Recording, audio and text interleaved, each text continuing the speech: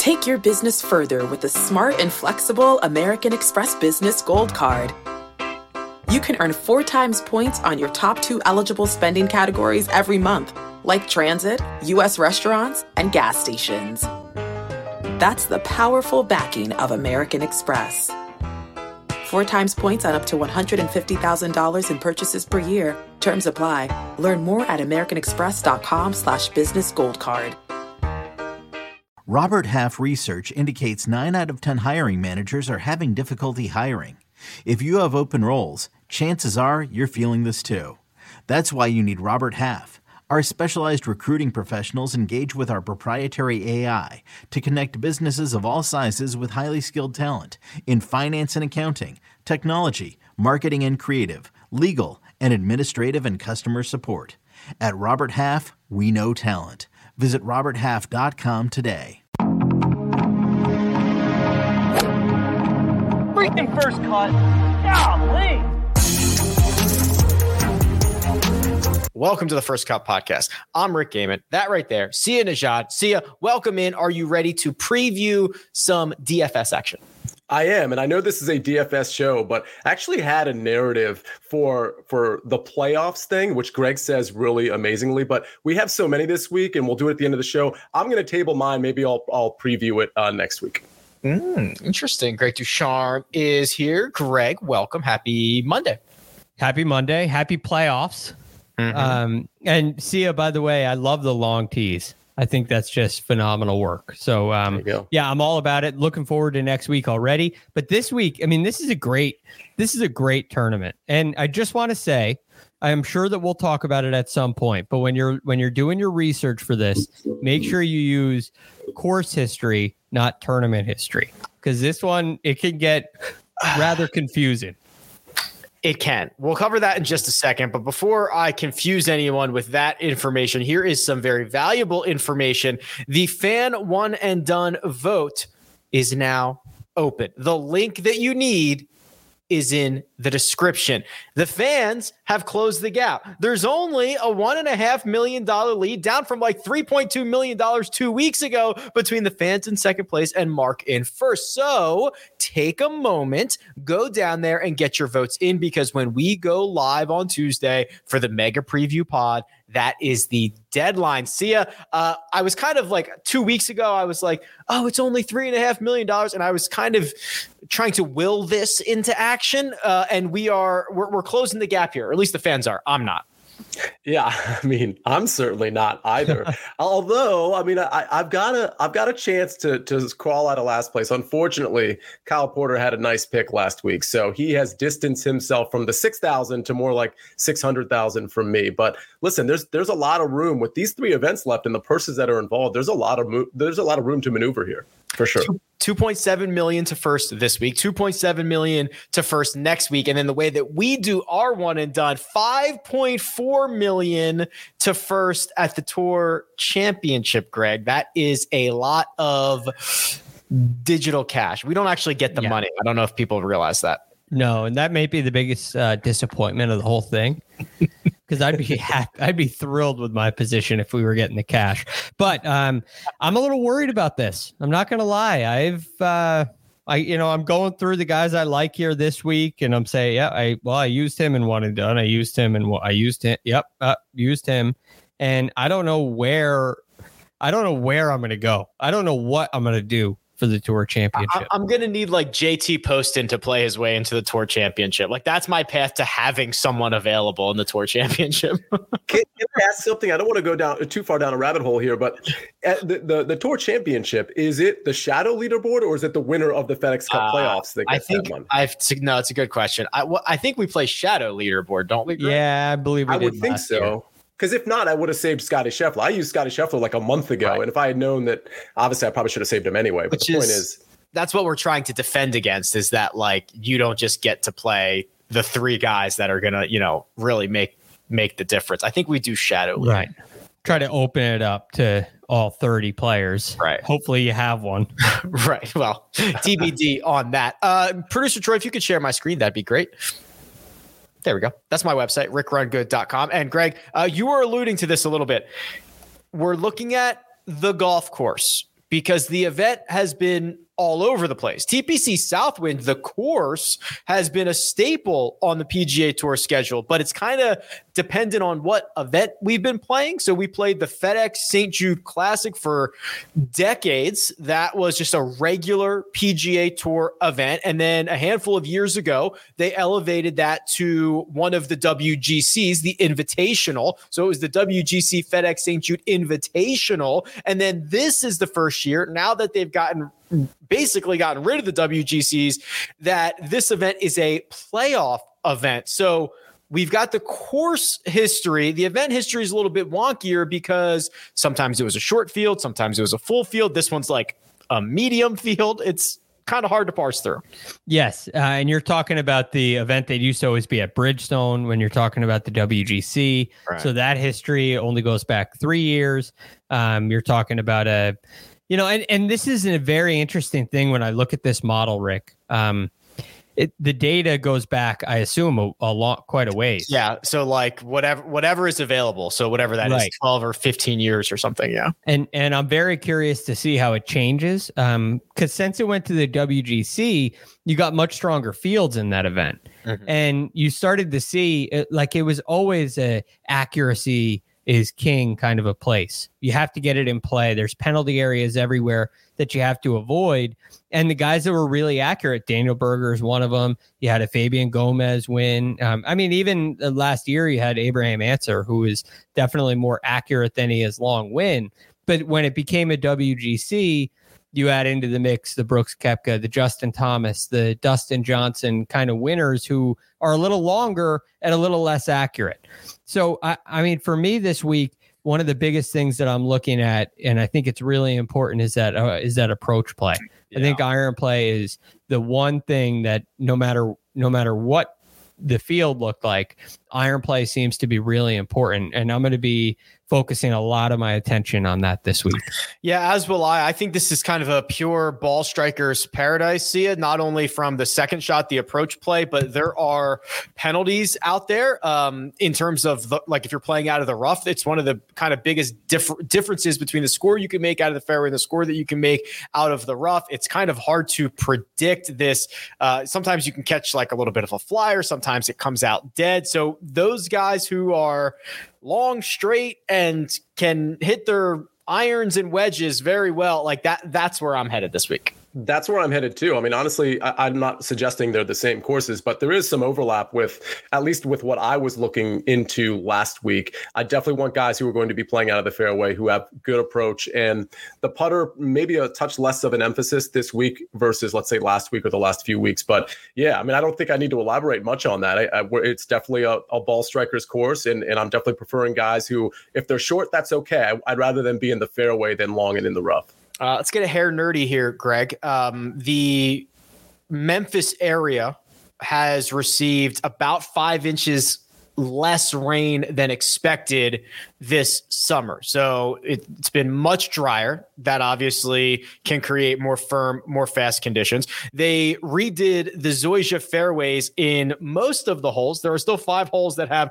the old stuff, which is quite soft, and the new stuff is quite firm. So there's going to be this kind of little battle that these guys are dealing with almost hole by hole on that ground impact, that club impact that we often hear about.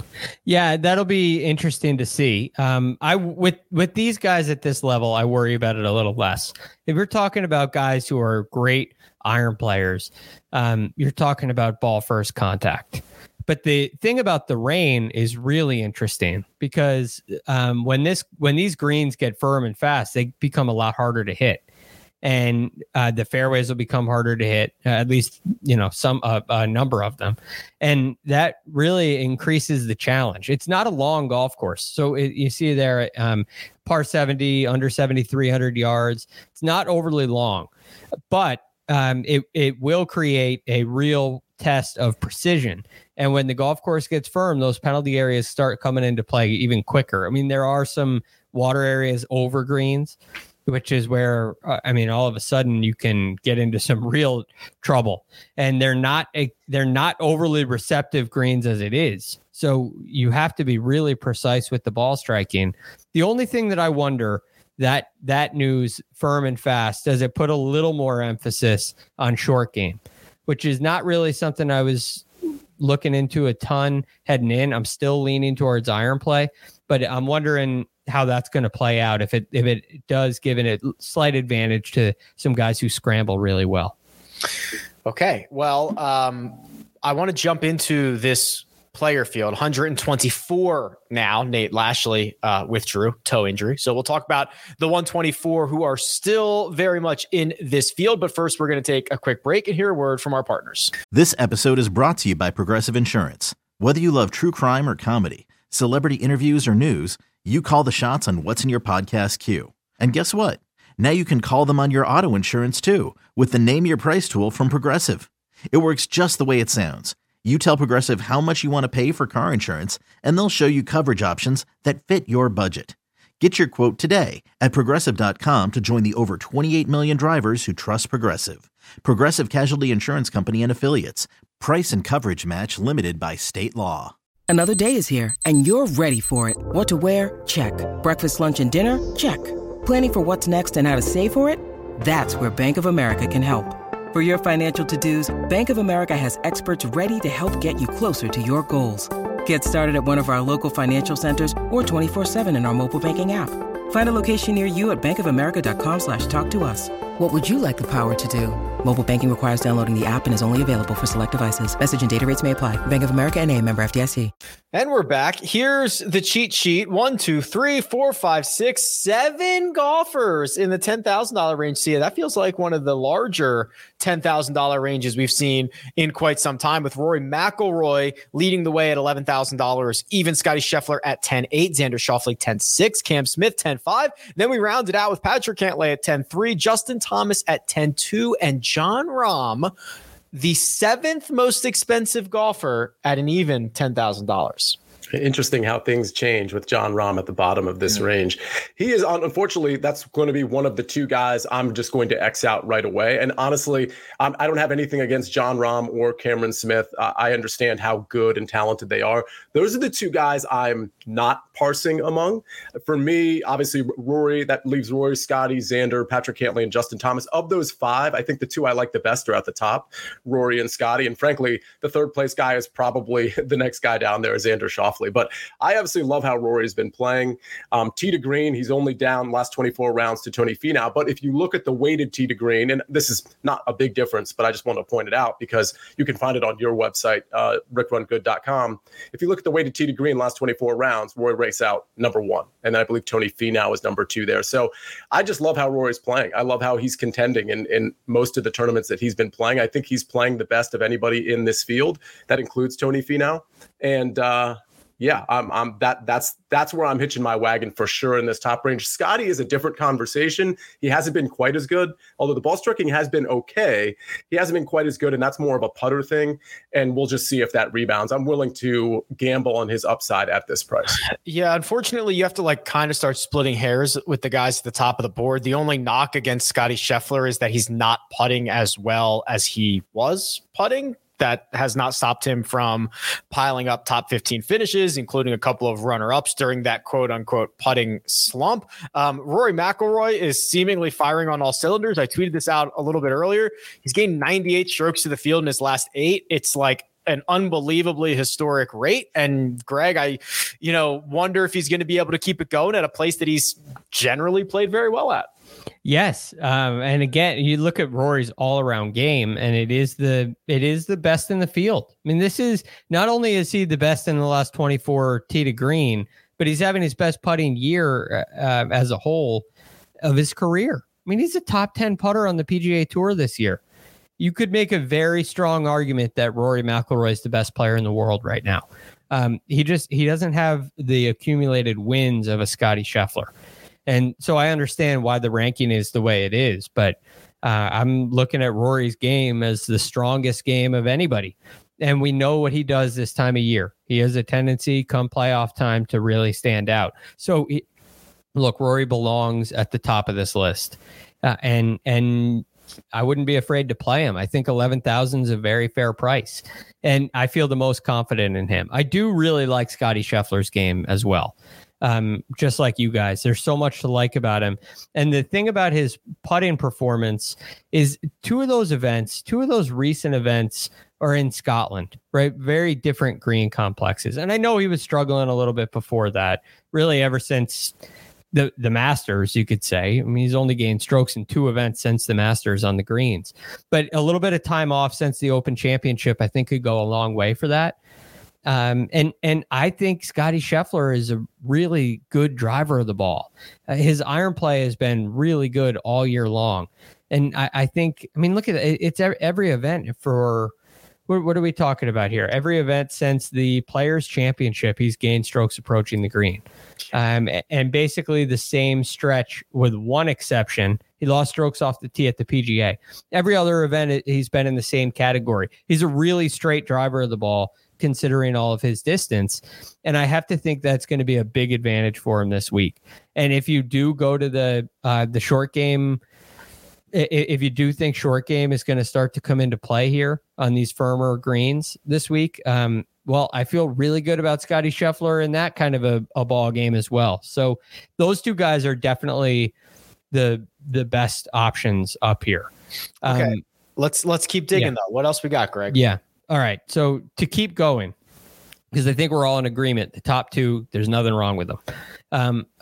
Now, Cam Smith is really hard for me to ignore in this range. One, I think he's still really hungry. There's a lot to chase, and some of the rumors I've heard, he says, "Hey, where are you going to be next?" He was asked that after the Open Championship, and he said, "I'll see you in the playoffs. I have another trophy to win." And I wouldn't be surprised if he won here. The importance on iron play. He's the 3rd best iron player on the PGA Tour this year. He's coming off a win. I typically don't like that, but he's also had a little bit of time off. We've put that to bed, Greg. These guys are winning back to back and defending and doing it all. Putting's really important in your model, Rick. He's a great putter. I worry about his driving accuracy, but I think when the golf course gets firmer and faster, that disadvantage for him can be reduced. So I think, and again, with all the live rumors that surround him, I wonder if that's going to push some people away from him. People kind of look at him a little bit different and wonder if that's going to have an effect. I don't think it should. I think you should eliminate that bias from your DFS predictions for this week, because he's shown, there's just no effect on that. If those rumors are true, if they're not, it doesn't seem to matter to his performance right now. I think Cam Smith's really hard to ignore here. Finished 5th here in 2021, 12th in 2019. He finished 59th in 2020. Remember, that was the no-cut WGC version of this event. So 59th out of like 77, 78. Sia, you mentioned kind of Xander Schauffele, I think, being kind of your third man in here after Rory and Scottie. Yeah, I like Xander. I mean, honestly, Xander and JT, I could probably make an equal argument for both of them, with Cantlay not too far behind. But yeah, I mean, hard to deny Xander, especially when you look at the ball striking. I mean, we're looking at it here on YouTube. It's been immaculate. And oh, by the way, the short game has been really good too, including the putter. He's been a little out of sight, out of mind, along with a few of these guys, because he hasn't played since the Open Championship. But he's one of those guys that I wonder how ownership's going to be in this 10K range. I think it's going to be relatively flat across like 3 or 4 guys, and then there'll be a dip to that sort of second tier of rostered golfer. But I think Xander is still a pretty tremendous value at 10,600. Again, it's so hard to eradicate anybody from this range, which is why I started by saying, listen, I'm just not going to take Cameron Smith and Jon Rahm. That's just a decision I'm making. Now I need to parse through the other 5, which is still a lot of golfers. So for me, it's Rory and Scottie, but honestly, Xander and JT and Cantlay aren't that far behind. Yeah, can't play them all, unfortunately. You'll run out of money very, very quickly. Let's try the $9,000 range here because these are good golfers too. Matt Fitzpatrick, 9,800. Tony Finau, criminally priced at 9,700. Will Zalatoris, 95. Cam Young, 93. And Jordan Spieth at 91. Almost forgot. Victor Hovland, flat $9,000. Greg, this is where things start to get really, really interesting. Yes, very interesting. So I'll start with right at the top, Matt Fitzpatrick. He's my favorite play in this range. Definitely top 2 if he's not my favorite. And part of the reason is the accuracy that he's shown off the tee. The ball striking has been great. The putting's been great. I mean, his game has been great. We all know that. But I think his driving accuracy could be a real separator for him this week. And he could be the guy that's not quite as long as everybody above him, but he has the ability to put it in play. And if you're thinking about what Sia was saying earlier, I'd rather guys be in the fairway and short than long and in the rough. He's your prime example. Again, if it's firm and fast, it's going to be a tough setup and you're not going to see extremely low scores. And Matt Fitzpatrick has a tendency of really succeeding in that. You can also see, I mean, it's his best putting surface, Bermuda. I was going to say that, yeah. Which is kind of rare. I don't think there's anybody else above him where Bermuda's their best putting surface. So yeah, I'm quite high on Fitzy this week. Okay, Fitzpatrick off the top here, Sia. What is your preference in the $9,000 range? Yeah, there's a couple guys that really stick out from a pricing standpoint. I would go with Tony Finau at 9,700. He's obviously going to be really popular, though I believe his history isn't spectacular here. But the way he's striking it, I'm not really worried about that at all. I think 9,700 is obviously a great value considering how he's played. Finau and look at the ball striking here. I mean, as of late, it's really incredible. And again, the short game is incredible too. He's firing on all cylinders. Will Zalatoris would be the other guy. I think both of those guys are going to be relatively high owned, both Tony Finau and Will Zalatoris. I think everybody else in the 9K range is going to be not contrarian, but much less rostered than these guys. That's just a guess on my part. Finau for sure. Zalatoris, I'm speculating a bit, but we know Zalatoris' game, the ball striking when the field gets hot and when the conditions get a little tougher, he usually rises to the occasion, but he hasn't been that bad lately on the easier courses, T21, T20, T28. His last 3. I think this is probably the time for him to step up a little bit. I like Finau better than him, but I'm willing to also make contrarian plays on guys like Jordan Spieth. I don't think he's going to be fully contrarian. I just say contrarian relative to guys like Tony Finau. So I think Spieth is an interesting guy to speculate on. The ball striking has been very good as of late, and the short game has been pretty good as well. I will say this. I don't love Fitzpatrick, and maybe I'm looking into this a little bit too much. The approach game hasn't been amazing. And if you look at what he did here the last 2 years, he was 57th last year. The year before that, he actually had a T6, I believe, but he did all of that with the putter. I think he gained 10 strokes with the putter, and he actually lost ball striking in that tournament on his way to a T6 finish, which is spectacularly just a different way to go about a top 10. So I think Fitzpatrick is a guy, I think his game is in good shape, but the approach game and what he's done here the last 2 years, I'm not super excited about it. Yeah, 10 strokes gained in 2020 at TPC Southwind, the best putting performance of Matt Fitzpatrick's career. Looking at this kind of from a game theory perspective, see, I'll bounce this right back to you here. I agree. I think Finau will be popular. I believe Zalatoris will be, though I hope he is not. But you probably don't. Well, okay. Well, I'm just going to throw this to you. Would you start your lineup with those two and try to be a little bit different? Do you think people are going to take someone in the 10K, try to get both of these guys? Because then you get into a situation where you got to go pretty low down the board, I would imagine. Yeah, you do. But actually, you can make it work. I mean, especially if one of your 10K guys is one of the lower 10K guys. I can tell you, I started a lineup with just to see how it would work out with Scotty and Rory. That lineup leaves you with 4 guys left. It leaves you with, I believe, I'm going on memory here, like 7,150, which isn't a lot. But there are guys, if you want to play a Stars and Scrubs approach, there are guys who have flashed recently that we'll talk about when we get to the 6K range. You could go to a 6,200 golfer, which I'm sure I'll be bringing up soon, or even 6,800, whatever, and you can start to sort of grow your average remaining salary. So that is me saying that you can technically probably grab 2 9K guys and a 10K guy, but you're really starting kind of hamstrung there. I think it's fine to start in the 9K range, though, if that's what you're suggesting. For me, I think I'll probably start with the 10K guy, but I do want to go stars and scrubs this week. The other thing about this, Greg, is this field is not your standard field. These guys have all, in some form or another, earned their way into this, whether it's with season-long play or it is with like recent, you got hot in the last couple of weeks and you snuck yourself in.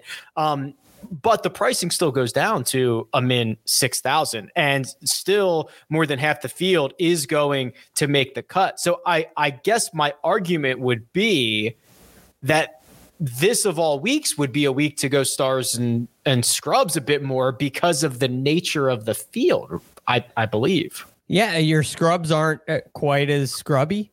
Right.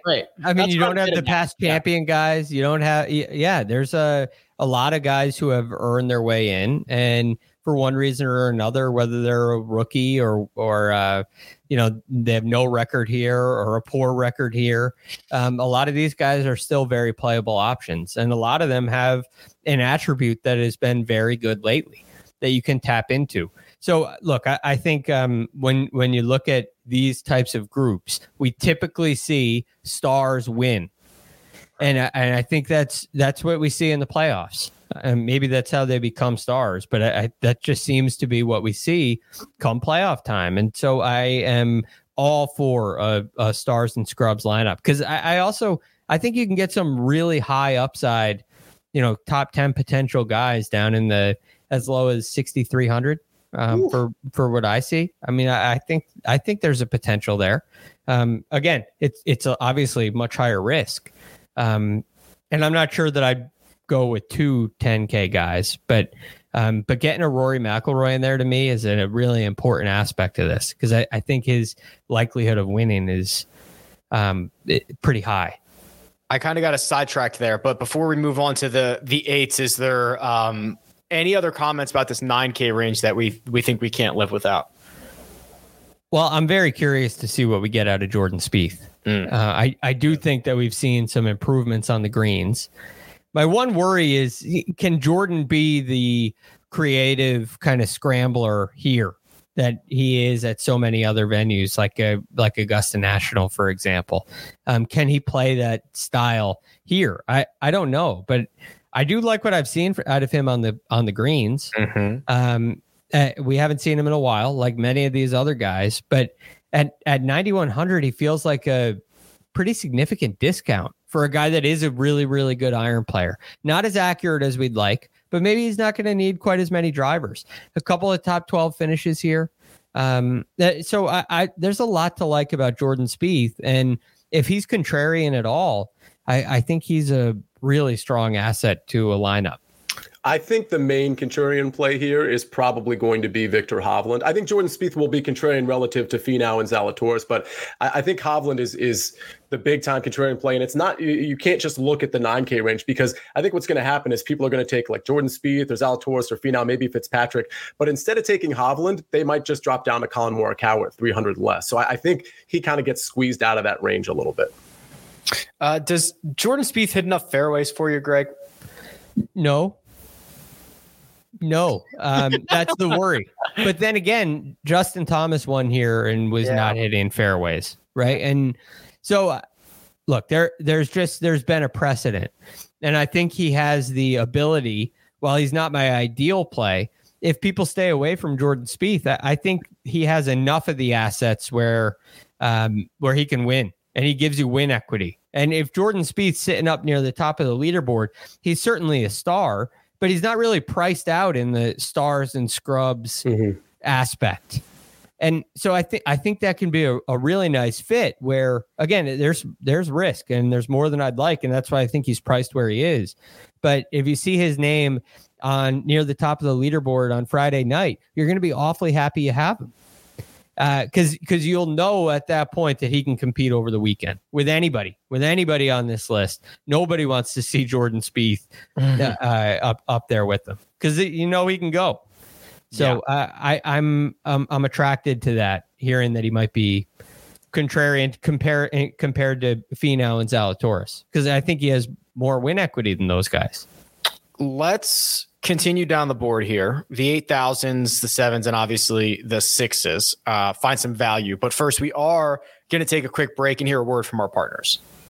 When you need mealtime inspiration, it's worth shopping Kroger, where you'll find over 30,000 mouth-watering choices that excite your inner foodie. And no matter what tasty choice you make, you'll enjoy our everyday low prices, plus extra ways to save, like digital coupons worth over $600 each week. You can also save up to $1 off per gallon at the pump with fuel points. More savings and more inspiring flavors make shopping Kroger worth it every time. Kroger, fresh for everyone. Fuel restrictions apply.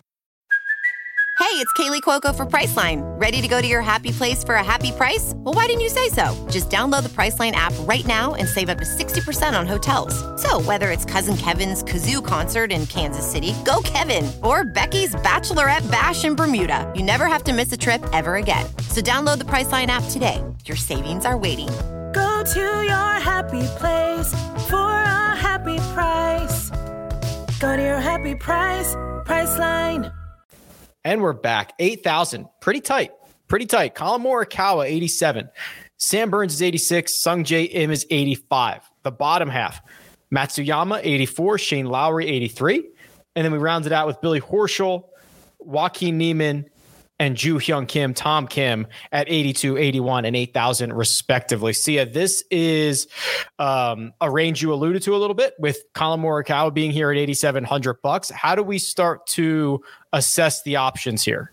Yeah, I like three guys a lot here, and it's right in the middle of the range. They're all right next to each other. It's Hideki Matsuyama, Shane Lowry, and Billy Horschel. Wow. I think a couple of these guys, if not all three, I mean, obviously they're going to pick up some ownership, but I think they're a little bit forgotten, all for sort of different reasons. Billy, I'll start with Billy in the sense that, he was kind of underwhelming last week. He was supposed to be, he's supposed to be a top 20 guy, I think, in a lot of people's minds. But I think, again, when it comes down to the FedEx Cup playoffs, he tends to step up. I'm not in love with the approach game. I do like how he can flash with the putter. Off the tee looks great. So Billy's a guy that I think is going to be relatively contrarian that I like.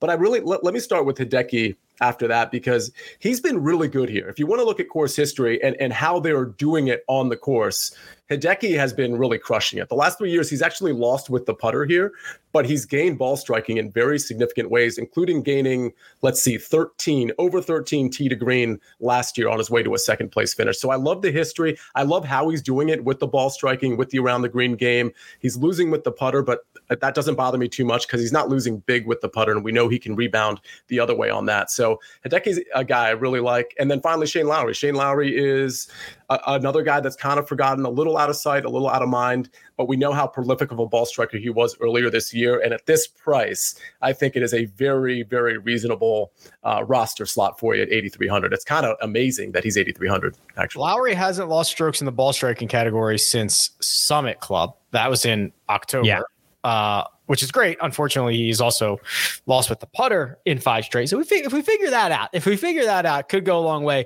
for Shane Lowry. Greg, I must admit, those were not necessarily the 3 names I was expecting Sia to roll out with. What do you have in the 8K range? No, well, I will start with Shane Lowry because he was the only guy that you mentioned who was on my list as well. And I'm rather fond of it. I love what he's done with his ball striking. I was very high on him last week. He had a little issue with his golf clubs. Did that contribute to the fact that he lost 7 strokes putt in?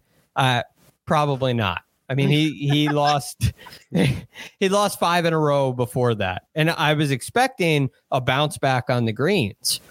We didn't get that. We got the exact opposite. That's disappointing. But I don't want to let that bias creep back in and keep me away from a guy who does everything that I want this week. I want guys who are putting the ball in play. I want guys who are hitting it well, guys who play tough courses well. Shane Lowry checks all those boxes. And if the one thing that I'm waiting on is a putter to turn around and get hot, well, I'm willing to take that risk on Shane Lowry. I think the greens are flatter here than they are at Wyndham, which could go a long way, even though they're both Bermuda greens. So I'm very fond of Shane Lowry. I think it's well worth the risk. And we know where the risk is. It's with the putter. But right. I think betting on a turnaround on the greens is a good play for somebody who's not a terrible putter. He just has been struggling of late. So anyway, he's number 1 on my list. I have a hard time, and I'm sure I won't be the only one here, I'm hoping the 2 most recent missed cuts keep people out of here. But playing Colin Morikawa at 8,700 just seems like the right idea. Again, what are the things that we're prioritizing here? Accuracy off the tee and approach play. And from 30,000 feet, there's probably no one in the game better than Colin Morikawa at that. And you're getting him for $8,700. It's really hard to pass that up. And again, he's another one of those guys. If it's Friday night and he's sitting there inside the top 10, he's a star, not a scrub. I don't know if Shane Lowry fits that same category. You're happy to have him. You're happy to have anybody in the top 10. But when Morikawa is up there, when Spieth's up there, those are highly sought after guys. So I'm attracted to that. How about this, Greg? You like buying low because tomorrow is the 2-year anniversary of the last time Colin Morikawa was cheaper than $8,700. Yeah. It's been 2 years. It was the 2020 PGA Championship, Greg. Do you remember how he finished that week? Yes. Yeah. With Wanamaker in hand is how he finished it. Yep, not the lid, but he had the rest of the just the body of it. Yeah. So look, I think that upside is always there with him. He's shown the ability where some guys need to show you the breadcrumbs, like we talk about, Rick. Mm-hmm. Morikawa is not really one of those guys. When he gets a sniff of it, he can go get the job done. And I really like that aspect. And I like the ball striking. It hasn't been as great. The U.S. Open, he was fighting that draw, but now he's taken a little bit of time off since the Open Championship. And it's not going to take a long time for he and Rick Sessinghaus to get that thing figured out and dialed in. And this is a great opportunity to buy early. Because if he wins this week, he could be the, third highest priced player next week. I mean, he go right back to where he was. Because he's that kind of talent. We talk about being early or being late. You want to be early on Colin Morikawa. Yeah, there's no if you're late on him, you're spending the world on it. Yes. So I mean, every week's a new week, but I'm gonna take the chance and be early on Morikawa. The other thing here, Sia. I don't mind Joaquin Niemann if this is kind of firm and fast, and I don't want to say Riviera-like, but if it's firm and fast and he can find a putter, I'm interested. Tom Kim is $8,000 flat. Now, the entire world loves Tom Kim. Tom Kim was basically a community victory last week. They could have priced him at $10,000 and people would be playing him. $8,000 for a guy who boat raced the field last week. What do you think that brings in terms of popularity? It's a great question because this is such a different field, but it seems like such a value. The only thing you could really ding him for, if you want to ding him for anything, is how much he gained with the putter last week. But again, the ball striking was great too. So it's hard to really make an argument that like saved him per se. I mean, that putter is wow. I mean, that's incredible. But well, for the record, go ahead. Even if he only gained only 7.5 or 8.5 strokes putting, he still would have won. He won by 5 shots. Yes. Well, the irony, but here's the thing. So it's funny how we view this. Well, what if he only gained 4 with the putter and he was T4 or he was third? That would still be an amazing result, which would serve him being, popular this week too. So no matter how you want to parse it, he should be popular at 8,000. And if you want to say, well, he's just played, 7, I think this might be 8 tournaments in a row. I'm not sure. Like, clearly that doesn't matter. Like, so that's not a thing. Not that we thought it was a thing last week either, but it's just kind of an interesting thing for somebody to be playing that many tournaments in a row. I like him too. I'll be honest. So I mentioned 3 guys. I think Joohyung Kim is absolutely a great value play at 8,000. How popular is he going to be? Man, that's tough. I would imagine he would be in the top 10 in popularity, but closer to the 10 than the 1. 7th straight week for Tom Kim. What do you think, Greg? Can he compete with the big boys? Can he rock it with these guys? Yeah, he absolutely can. I'm just worried about the fatigue factor. This is an emotional victory. And again, it's just been a lot of golf in a row, and I think you're going to see a downturn.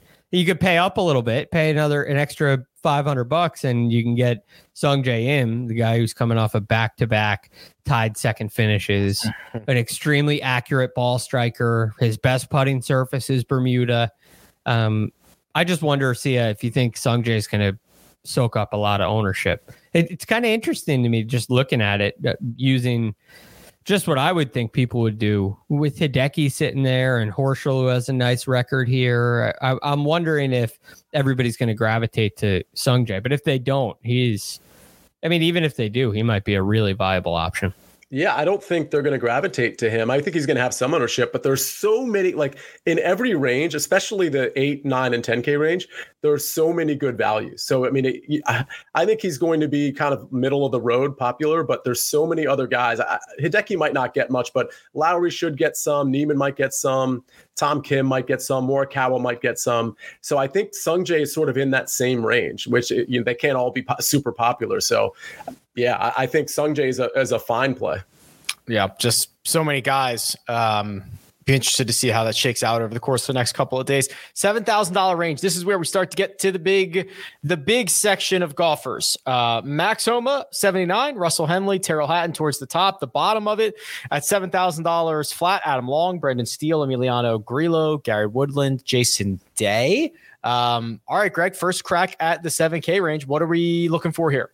All right, so I'll list off a couple of names and then I'll get to some that I'm really interested in. But I think Henley and Hatton are attractive up near the top. I think Davis Riley shook some rust off, and you're going to see his true talent kind of show up again this week. But the two guys that I think really stand out to me are a little bit farther down, and it would be Cam Davis and, three. Cam Davis, Ches Reavie, Scott Stallings.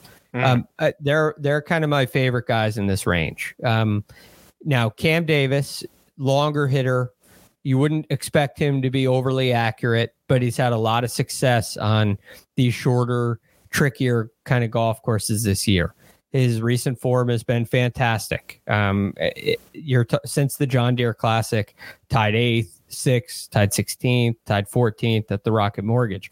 He's gained strokes approaching the green in all of those. And he's only lost strokes approaching the green in one event since the Arnold Palmer Invitational. So I think the course fits, even though his record here isn't anything to write home about. He's only played here once. So I love that aspect. I love the iron play. And I think the putting is fine as well. So he really is somebody I'm very interested in. Ches Reavie, this is kind of, I feel like Ches Reavie could be the guy at this at the end of this tournament where the leaderboard is loaded with stars, and all of a sudden Ches Reavie's there with a tied 7th. And you're saying, where did this come from? It's the perfect kind of golf course for him. And he has a pretty good record here too. I mean, he has 3 top 10 finishes, 3 top 6 finishes. Great record here. Yeah. And I think it rewards the accuracy, rewards solid ball striking.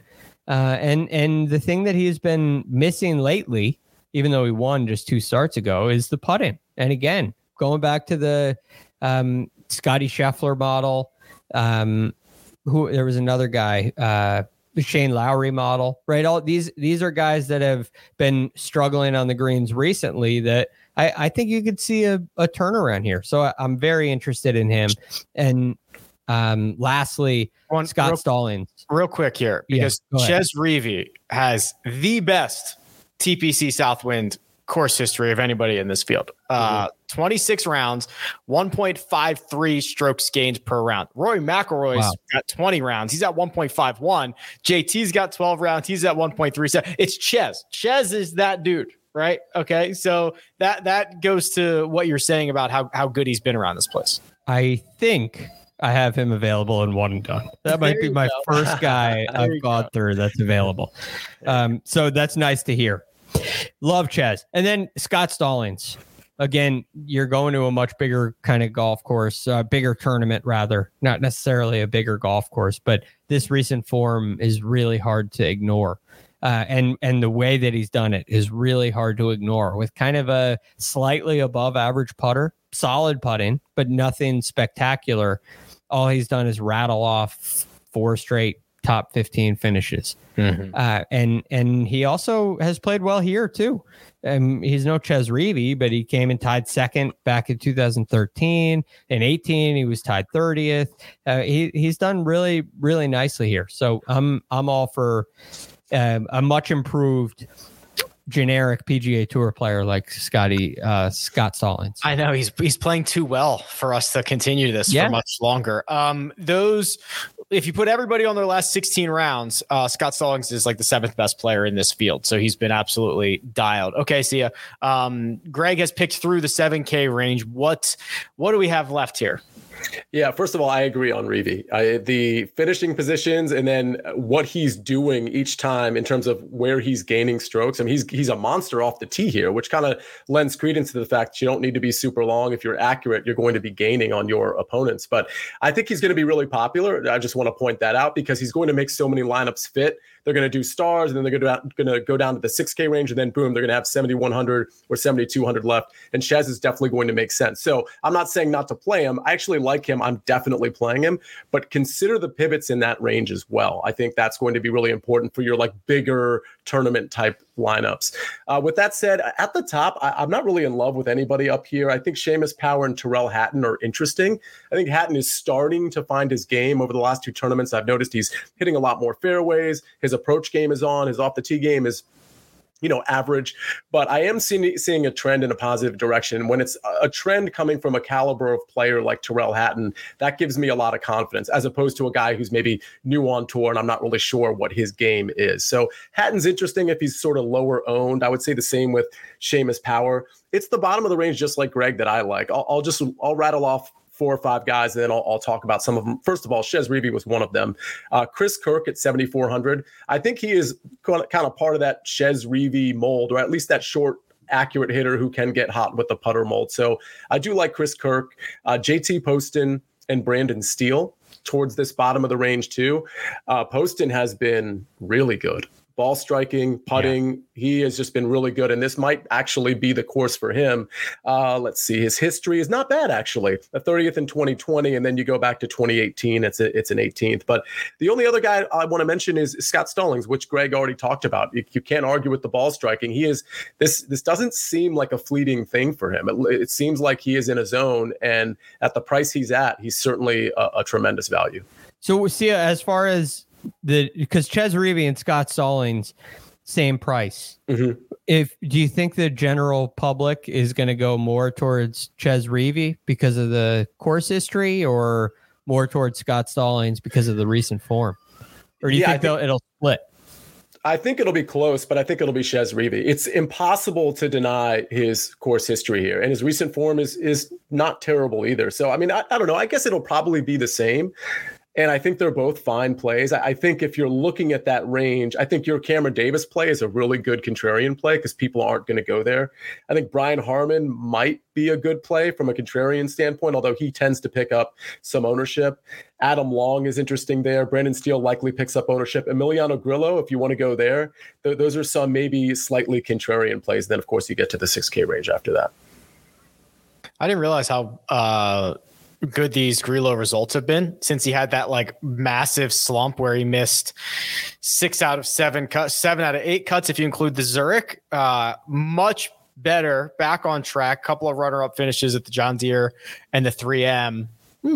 It's a lot better than I was expecting there. I'll point out another. He seems to be kind of getting his groove back, though, especially with the ball striking from a couple of years back. Alex Noren, I think, would be another interesting contrarian play because he's definitely been out of sight, out of mind. He hasn't played in a little while, and he has good history here as well and decent recent results. He, if you just filter by like straight playoff events, he's been when he gets into the playoffs, he's very good in the playoffs. He's a playoff player. He, turns it on at the right time of the year, but much smaller sample size than a lot of the other guys. Okay, Greg. The value options. The 6,900 crew. That's Kisner, Herbert, Leishman, Hubbard, Kuchar, Clark, Wyndham. And the min-priced golfers, Max McGreevy, I believe he was min-priced last week, 6,000. Played his way in, finished 5th. Nick Watney, Robert Streb, Ryan Brehm, Sam Ryder, and Chad Ramey. What do we like in the $6,000 range? I like, let's see. I have a lot of names written down. One, I'll start here at 6,800 because there are some guys that I really like. There are some guys that have my interest. I like Brendan Todd for one. And Brendan Todd, again, extremely accurate. I do not expect him to soak up a lot of ownership. He's accumulated a number of top 15 finishes here. 3. He's missed some cuts in the other ones, but this seems like the kind of golf course that's going to ask for accuracy. And it always has. It plays into some of his advantages. Let me say it this way. His style can work here. And he's one of the best putters on the PGA Tour, I believe second for the year. Also, he's coming on course record tonight in just about 40 minutes. You're going to give him the course record bump. That's nice of you. Yep. But I liked him beforehand. I mean, he makes sense even before that. He shot 67 after he shot 30 on his last 9 at the Wyndham last week. So I think that probably gave him a little boost of confidence. So I really like him. Now, one of my favorite players of the year, kind of a go-to 6K guy earlier in the year, was Tom Hoge. And then he kind of lost that pricing. And last week, he, after missing a million cuts in a row at the 3M Open. That's amazing. He all of a sudden gains 10 strokes approaching the green.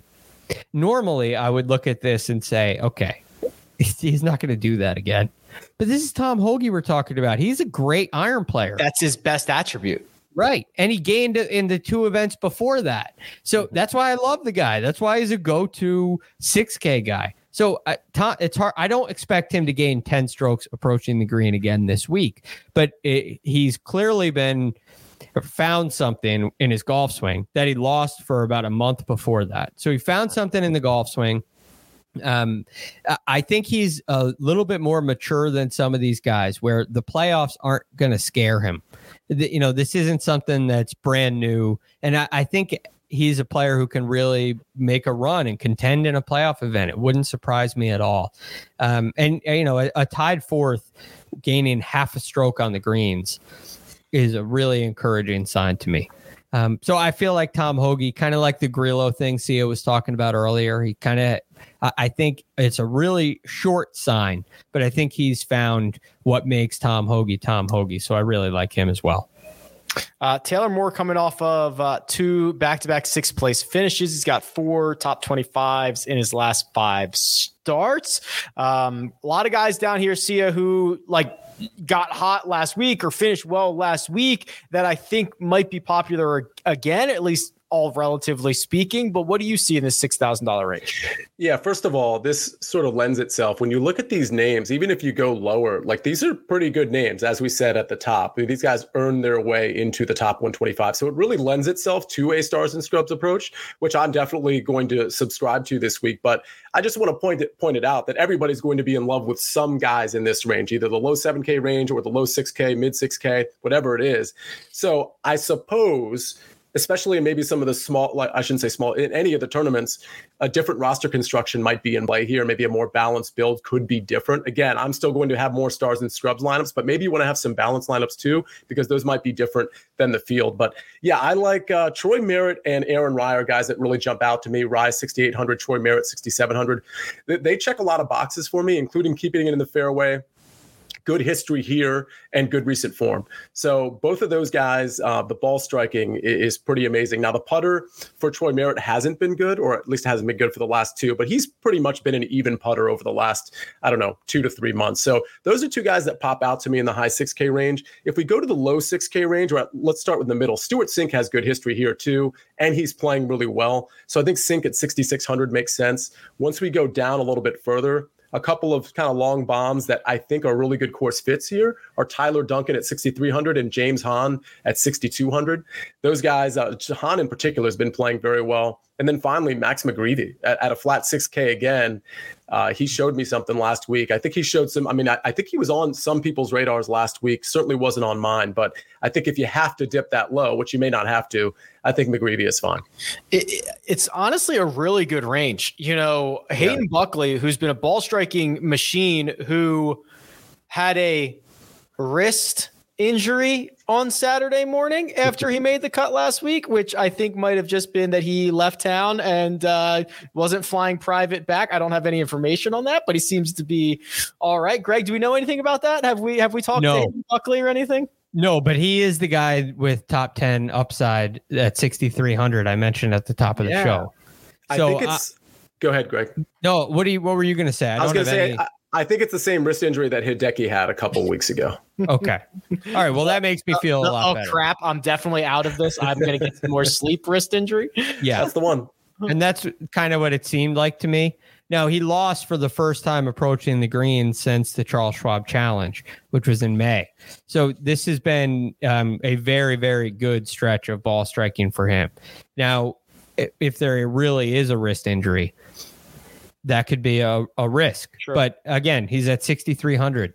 So there's going to be, I'm okay with assuming a little bit of risk here.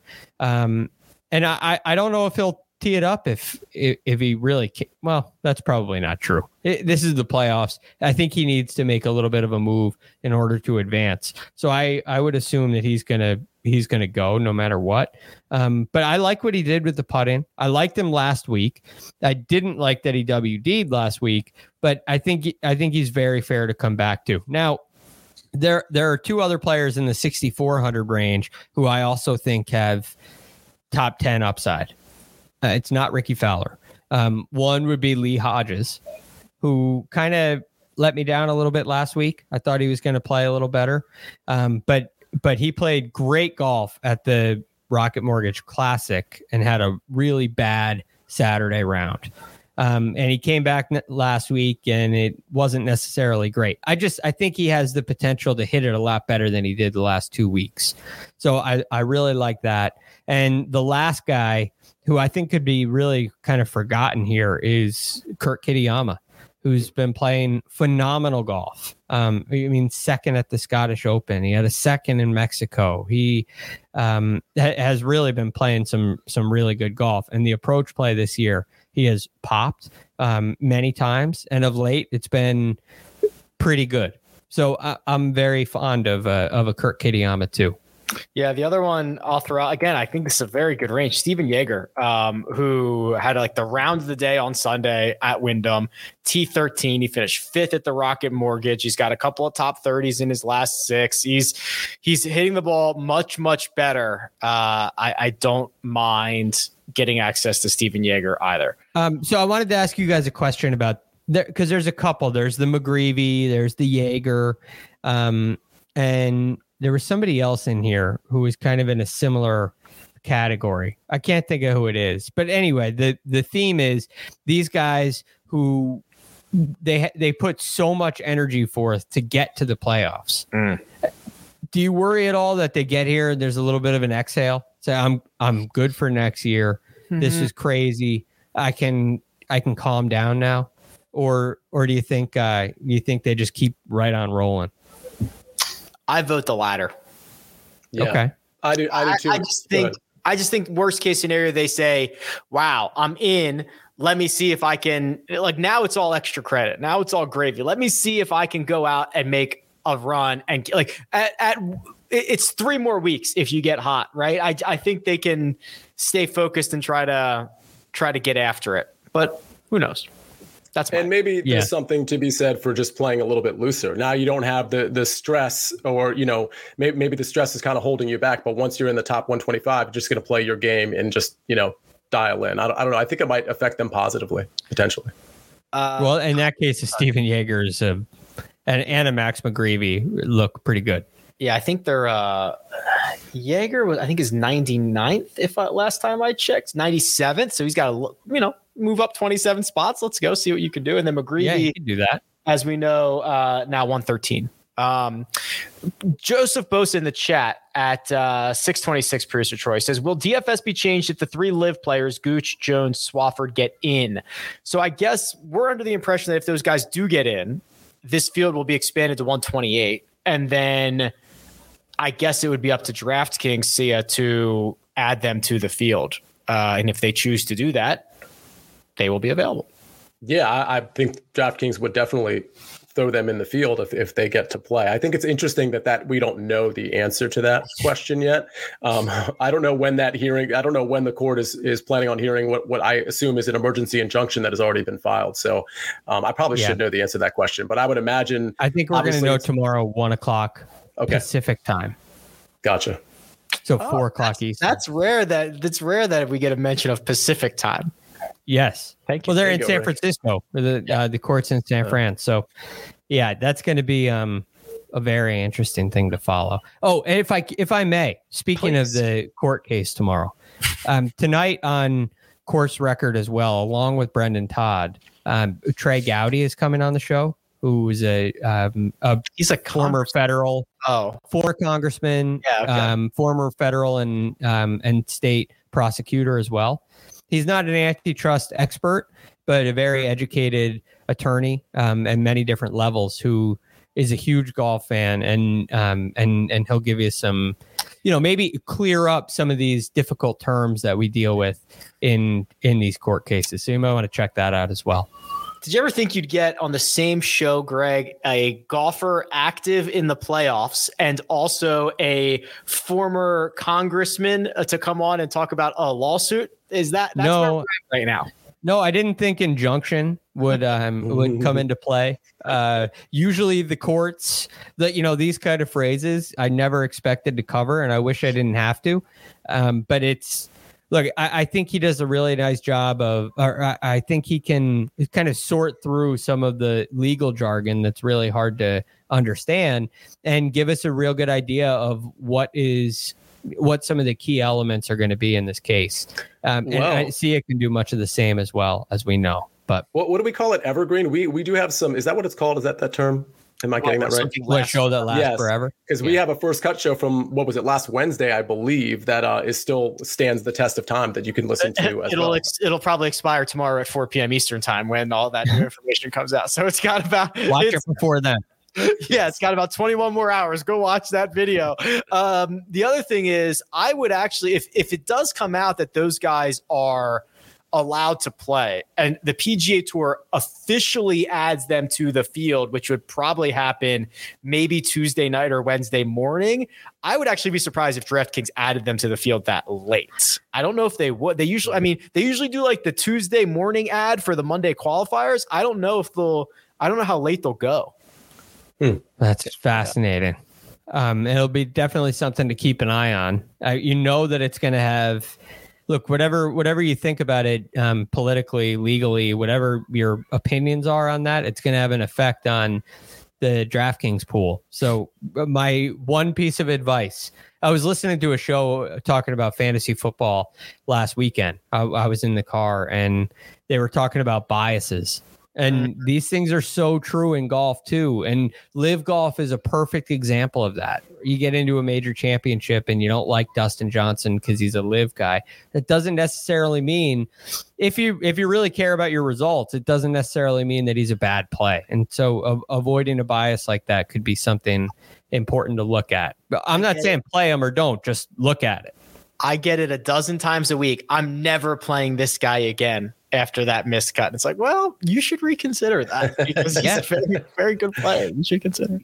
All right, before we get out of here, we have got some excellent narrative lineups from what I saw. And then we've got thank you very much, producer Troy. Hold on, let me make my screen a little bit bigger here. All right, so our first one from Halifax Hugh has gone with a FedEx and shipping narrative. See, that was probably quite popular this week, right? Like the whole FedEx side of things. It was, but there was a lot of creativity this week. We got the most strokes gained narrative lineups this week by far versus any other week, by the way. All right. So Halifax Hugh has gone FedEx/shipping. He says, Jason, same day shipping, which, by the way, Jason Day was playing great before he withdrew last week. Mm-hmm. Yes. So hopefully he's feeling good, because I'd love to play him again. JT Postal Service, that's such a good one. CT Pan Am Freight, Sam Cargo Insurance Rider, Adam Long Haul Transport, and Tommy Express Fleetwood. That's very good. Tommy Fleetwood. Very good. Very, very good. Wait, is Fleetwood in the field? He's not in the field. He withdrew. All right. Well, didn't he say before the playoffs, Greg? He's like, I'm. Oh yeah, he's spending time with his family, right? Yeah, spending time with his family. Chris K at Benched Captain says, in honor of Tennessee whiskey, here's my liquor lineup. Sam, oh my God, that burns. Aaron Rye whiskey. Here, take a Sepp Straka. Scotch Stallings. Jack Daniel Burger, John, Rom, and Coke. Those are good. Love it. Very good. Solid. All Very words. solid. Ryan at Fantasy Bunker says, oh boy, I don't know if I can do this one. Low hanging fruit, but I had to stick with the Hey Jude theme as well. So these are Beatles songs. I will admit, I have no idea what any of these are, so I'll just read them. Ticket to Rye. What is this? Malnati Oblada? I don't know what that is. Malnati Oblada. It's okay. You know the song. It's pretty good. That one's actually really, really good. I'll send you that song, Rick. I don't listen to the Beatles either, but I know some of these. Penny Can't Lane. That would be Can't Lay. She Loves Ju Hyung. Here Comes the Sunburns. All You Need Is Glover. I'm sure those are great. Yes. I don't get them. I'm sure they're great. Let's get the next slide. The GOAT, John Markowski, says, thanks to you three for letting us play along. Oh, okay. Wow. So these involve us as well. So this says Maverick Run Good McNeely. How about that? Seamus Jock Market Power Hour. Wow. Adam had win Daily Sports with Sia DeJock. Brandon, a woo breed of golf with the real GFD. Greg, that beautiful. I think. Come on, yeah, let's go. It's fantastic. HV Brandon, a woo breed of golf. You can't. I mean, it's so clever. It's so good. HV 300 yards to unknown. That's my podcast. And Adam First Scott podcast. Come on. I saw this one earlier in the day. I said he's done it again. He's done it again. Long live the king. God, this is another one that I just don't. The king from Memphis, by the way. In honor of Memphis from Oracle. I don't get any of these. John J. walking on Beale Street, Spawn. JJ walking on Beale Street, Spawn. Sorry, that's my bad. Daniel Barbecue Burger. Okay, I'm back on board. KH Grizzly. Memphis Grizzlies. Max, home of the Blues. Okay, I'm back in. Adam, long live Elvis the King, and Rick to be the man. You gotta beat the man Flair Fowler. I don't get that one. Okay, I don't get the last one, but I get a few of them. I like that. Ric Flair. So I think he authored the statement, to be the man, you got to beat the man. So Ricky Ric Flair, Fowler. the wrestler? I believe so. Oh, okay. What's the Memphis tie with him? I'm assuming he's from Memphis, but I don't know that. I'm just assuming from Oracle's tweet here that he's from Memphis. Okay. Now, we have we've seen this once before, where someone, and in this case it's David Bileski. Sorry, David. Actually writes out lyrics. Last time was Rocket Man, but it was Austin Smotherman, who then became very important in the world of golf about 24 hours later. And David has opted to continue to go down the Hey Jude path. And in a encore presentation, Sia's wife, Gigi, has been able to just make this come to life. So producer Troy, I think we have this. Let's hit it. Don't take Keegan. Take a Svensson and make it better. Remember to let her into your heart. Then sing to work to make it better. Hey Jude, don't be afraid. You were made to go out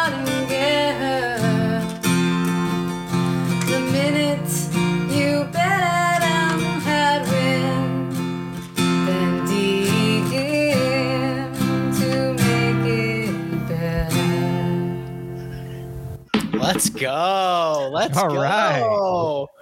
So good. That one, you kind of have to read the lyrics first because it just lyrically it does it. It's not formatted like Rocket Man was, but when you read the lyrics, it actually really kind of hits. So David Bolesky was the author of the Rocket Man one as well. Okay. So he's got a little thing going with my wife. I don't know. I'm not reading into it. You're just the middleman in all this. I'm just the middleman. Great songwriter. Exactly. When does the album come out? But David can write the songs, Gigi can perform them. We'll have an album here shortly, probably by the end of the fall swing. All you producers, I am here to talk business. Yeah, there was a Keegan Bradley reference in there, Adam Svensson, Stuart Sink, Kevin Tway, Adam Hadwin, Doug Gim. I believe I've gotten them all there. Yeah, that's 6. How about that? All right, so now which one of these guys is going to determine the cut line this week, like Austin Smotherman did? It's gonna be Stuart Sink. Stuart Sink, very good. Okay, he was in both songs, by the way. He was in the Rocket Man song. That's the 7 degrees of Stuart Sink. Okay, gents. Fun as always. We'll be back with a mega preview pod Tuesday. Get your fan votes in right now. Link is in the description for the one and done. Round by round recaps this week. Producer Troy does all that hard work behind the scenes. Sia Najad available on Twitter at Sia Najad. Greg Ducharme available at The Real GFD. And Greg, what time and where can we watch Course Record tonight? 20 minutes at 7 Eastern. Thank you. CBS Sports Network. Not everyone watches live, Greg. You can't say 20 minutes. You got to tell us a time. Yeah, 20 minutes. You're right. 7 Eastern. And it re-airs, I believe, on Tuesday morning at 11 or 11:30. You know what you say? We say check your local listings, which means it's up to you to figure it out. But that's what time it's going to air. At The Real GFD, you can find me at Rick Run Good. This has been The First Cut. We'll catch you next time.